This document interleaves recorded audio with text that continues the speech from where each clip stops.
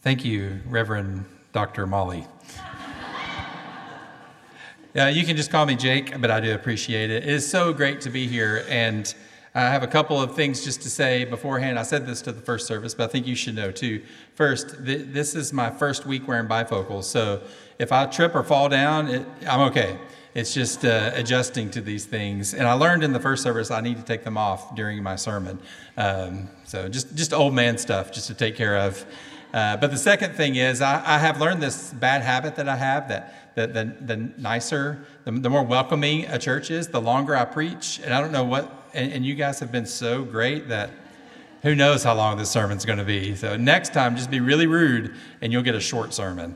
But I am so happy to be here with you today, and I want to do two things, and I'm going to try to keep them both fairly brief. The first is I want to just briefly describe what our organization is, the Anglican Relief and Development Fund, and just be a teaser. If you want more information, please come after the service to the Q&A Lunch and Learn, and we can talk way more about what we do and how we do it. But your church is a partner of ours, so every time you give in the offering plate, a portion of that goes to help the Global Anglican Church, and we're so honored and grateful, so thank you.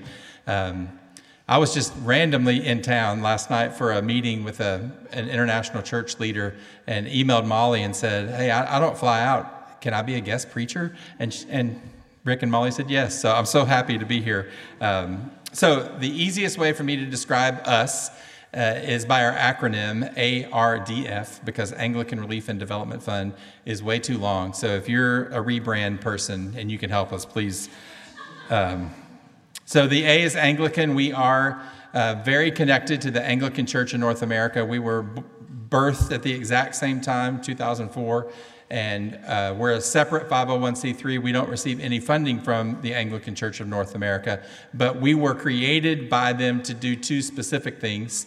One of them is the R in our name, relief. So from an international perspective, we just provide funding for disaster relief, hopefully through an Anglican church or an Anglican entity where they are present, or a nonprofit where they're not. So we're pretty constantly responding to international relief crisis. I was overwhelmed when I took this job. I had no idea how many disasters are happening around the world every single day. So there's a pretty consistent need for funding to do relief work around the world. Just this, we had the horrible wildfires in Maui that we're responding to, and also I don't know if you saw the news of all the Christian churches that were burned in Pakistan. We're also helping some of the Anglican churches rebuild there, and that was just last week. So it's a really overwhelming task. And then domestically, on the relief side, not only do we provide funding, but we've just recently launched a national disaster response network. And so we're praying for one representative from every Anglican parish to say, I'll be the ARDF domestic response representative. And so with every head bowed and every eye closed, no one looking around, just kidding. But if you have any desire at all to be the representative from this church, all that means is that you would raise your hand and say, Jake, I will be the point person if there is a domestic disaster, that I will receive the information and I will let my church know how to respond. And we've had so many amazing opportunities to respond to disasters domestically as well. And then F, we are a fund, so we're fundraisers. That's not my primary purpose here today, but I never turn down funding. So with that said, now I get to deliver a homily on my absolute favorite story in the New Testament. So it's such an honor to get to share a short sermon with you today. But first, will you pray with me? O Lord, may the words of my mouth and the meditations of each one of our hearts be acceptable in your sight, O God, our rock and our Redeemer. Amen. So this section of Scripture, as most of you know, is in the middle of an unfolding story. Jesus had gathered up his disciples and had lived with them for 3 years, and they had slowly but surely grown to believe that he was the Messiah and that some sort of kingdom was going to be established. And they left their secular careers and joined with Jesus and were all in. And then unexpectedly, this is not, I don't think, what any of them were expecting. Jesus is crucified on a cross. And now is where we catch up in the story. These disciples are trying to figure out what to do. Do they go back to their former career? Are they going to experience the same fate that Jesus did at the hands of the Roman Empire? So they're confused and scared. But there's some people who are saying that Jesus had shown up to them. So a resurrected Jesus had arrived and shown up, and that he was actually alive. And poor Thomas, I hate that he's inherited the name Doubting. It's like it's his first name. That's a terrible thing to happen to you. But I love Thomas. Thomas is one of my favorite New Testament figures because I would have been the exact same way. And Thomas, I picture him, pretty righteously saying, oh yeah, well, if Jesus is alive, I want him to walk through the locked doors. Because I think it's funny they mentioned that in the story. I want Jesus to walk through the locked doors, miraculously appear, and let me put my finger in his wounds. Like, I don't think this was Thomas being real devout or heroic. I think he was being sassy. That's a weird word to say, sassy. That's a strange word. Sorry for that word, but that's what came to mind. That's what I want to happen. And Jesus, in his grace and in his kindness, does exactly that. He shows up miraculously in the room somehow and lets Thomas experience him in his woundedness. And I absolutely think this is one of the most beautiful sections of Scripture for so many reasons. But I want to narrow that down just to 3 quick observations this morning. And I hope that you'll find these inspiring as well. And the first one is this, that it is okay for doubt to be expressed. In my hometown, Cleveland, Tennessee, we say we are in the buckle of the Bible Belt. And by the way, if you don't understand my southern accent, I'm sure there's some hillbilly translators in here. So I can literally fill my calendar with young adults who were raised in church and are in some measure of deconstruction or in the throes of figuring out how to deal with doubt for the first time. So they were raised in church. They didn't really have a lot of doubt growing up, but now they're in college or they're experiencing life and they're getting out of the church a little bit and can't stop doubts from arising and don't know what to do with it. And they're really in a crisis. And each time this happens, I'm able to respond to them out of my own woundedness around this topic. They're shocked to know that I go through seasons of doubt and I wrestle with my faith. For me, faith is not something that comes easily, and it never has. I got saved at an amazing experience when I was 13, a really miraculous encounter with Jesus. But it took me a long time for my mind to catch up with that experience. And so my youth pastor, I'm sure, hated seeing me coming through the door because every week I would come and I would be like, the flood? Really? Youth pastor, you're telling me that really happened? And then the next week I'm saying, okay, Jonah, a big whale ate a guy? Like, tell me that's not true. And just every week, my skeptical nature and my poor youth pastor being so gracious and kind to me to help journey through that. But I'm consistently, still to this day, needing to recenter, to come back to Jesus with questions and asking yet again, can I see those wounds? And here's the way this usually plays out with these young adults. They come to me really with fear and trepidation because I've sometimes had the pleasure of being the first church figure that they've expressed, hey, I have deep doubts about these things. And each time I'm able to respond out of my own woundedness.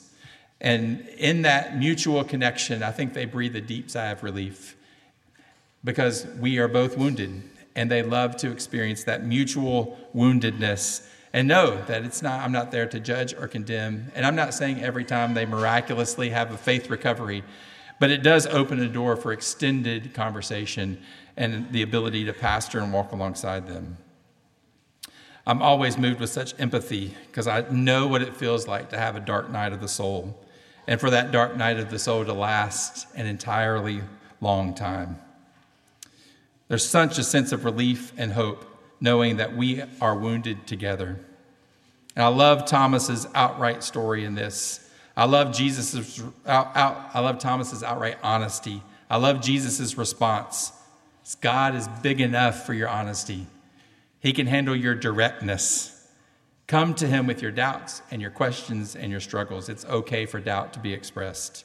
So the second observation that I always find beautiful is the paradoxical beauty in woundedness.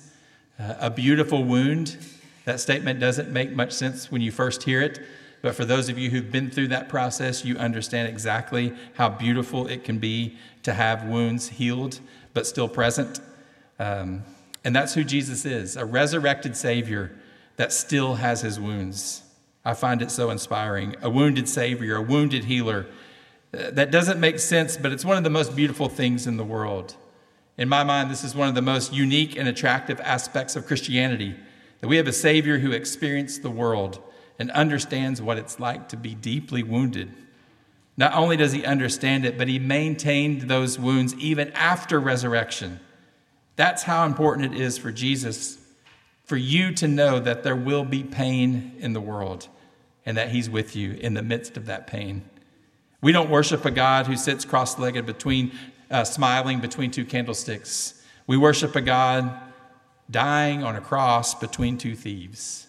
Hebrews 4:15 says we do not have a high priest who is unable to be empathetic with us in our weakness. We always want to hide our weaknesses. We want to cover up our woundedness. But there's something powerful in our vulnerability. And I'm sure that you've all had this experience in life. When you get up the nerve to tell someone about your failure or your weakness or your woundedness that you've kept covered up for many, many years. And in that moment when they respond with, I've actually had the exact same failure, or I have been there, I have the same wound, and you both breathe a deep sigh of relief. There's something about having mutual pain that brings us together. So every time you're wounded, it's a mark that could potentially provide healing for someone else. Not that we go out trying to get wounded or trying to be a victim, but every time you have a difficult season of your life, once you've worked through it, it can be a point of healing for someone else.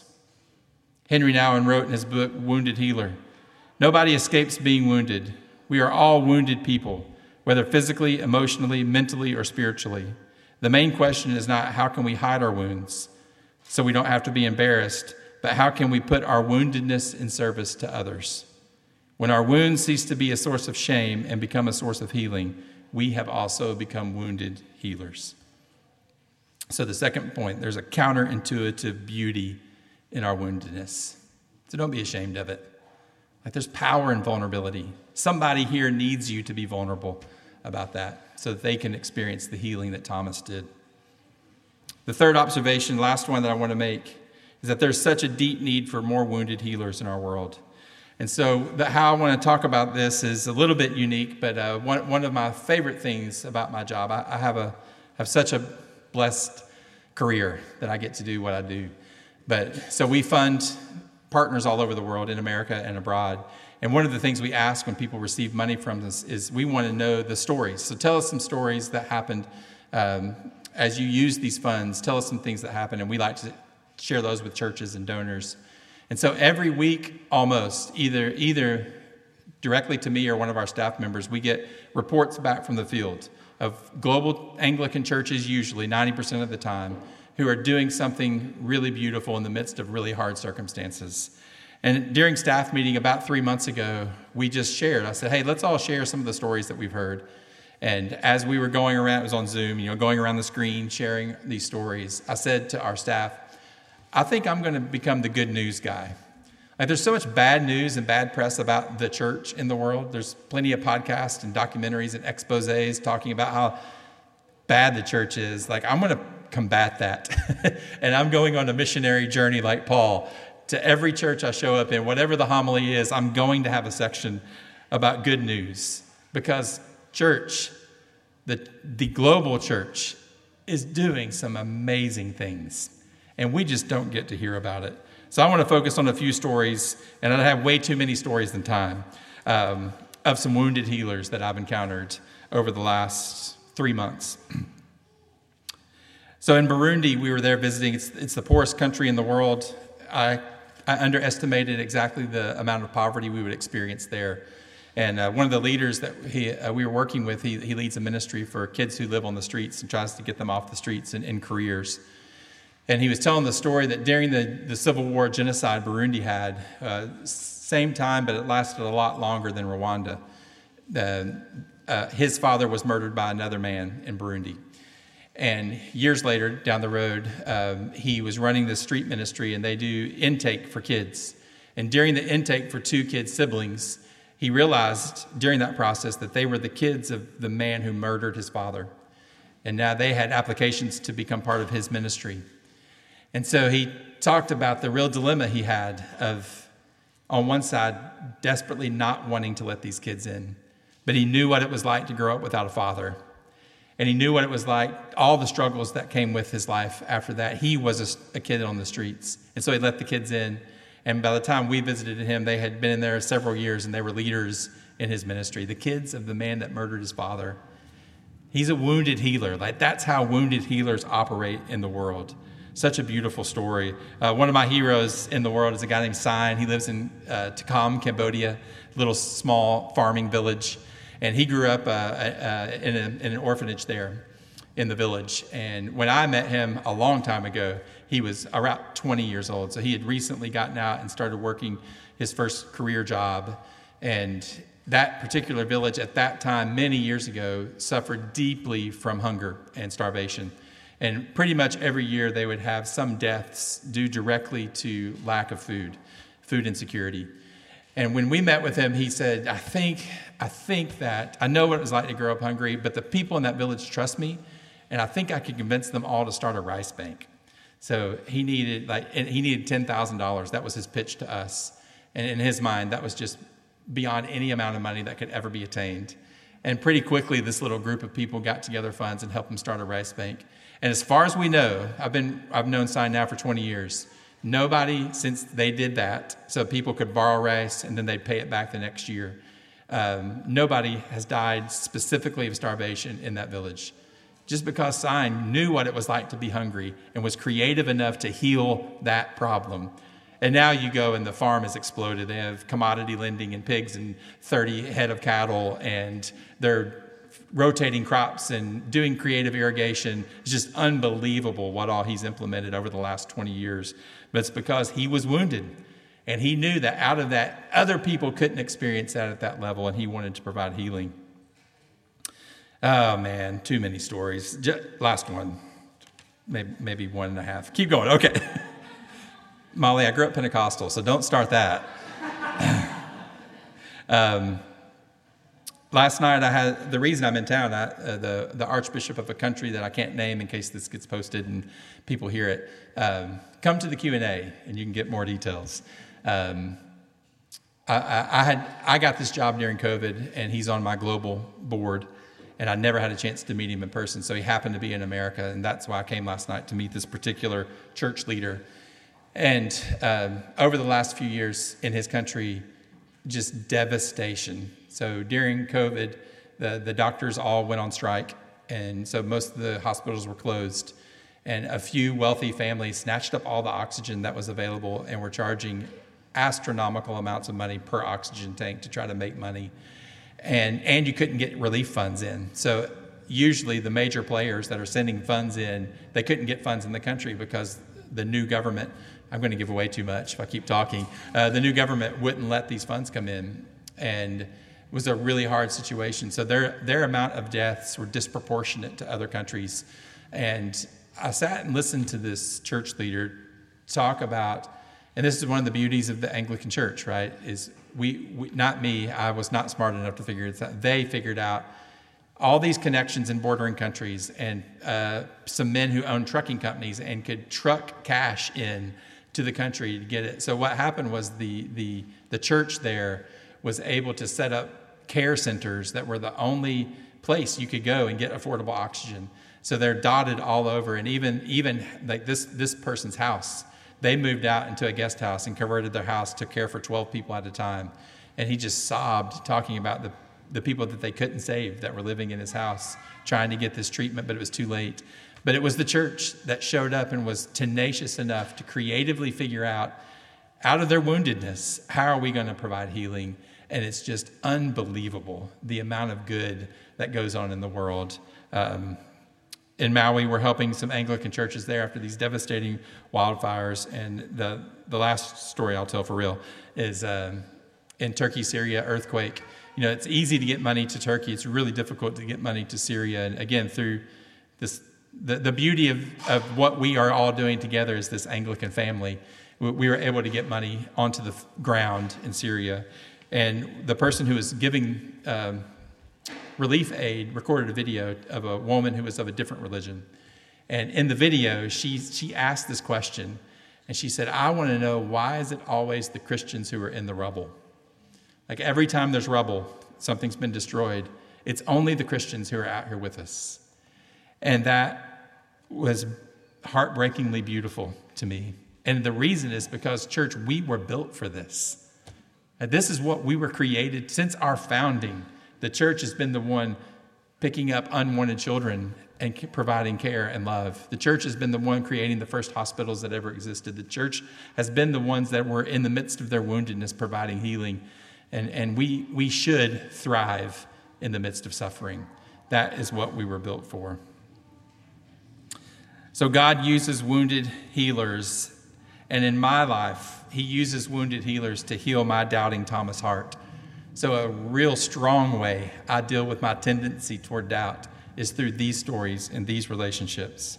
So when I'm tempted to doubt because there's so many natural disasters in the world, I see people who are experiencing the disaster themselves, and they are demonstrating great faith in God. And in a little way, that's me putting my finger in the wounds of Jesus and getting some healing for my heart. When I'm tempted to doubt God because of the way the church is behaving, and then I see real, authentic believers all around the world demonstrating amazing grace and displays of Christ-like service, that's me getting to put my finger in the wound of Jesus and healing my doubting Thomas heart. So God's using wounded healers all over the world, and they're continually healing hearts like mine. So restoration. May each of you discover the paradox of your beautiful wounds. May you become wounded healers in our world and in your sphere of influence. May you bring your doubting Thomas heart to the Savior this morning, who is here and present and willing to let you touch his wounds.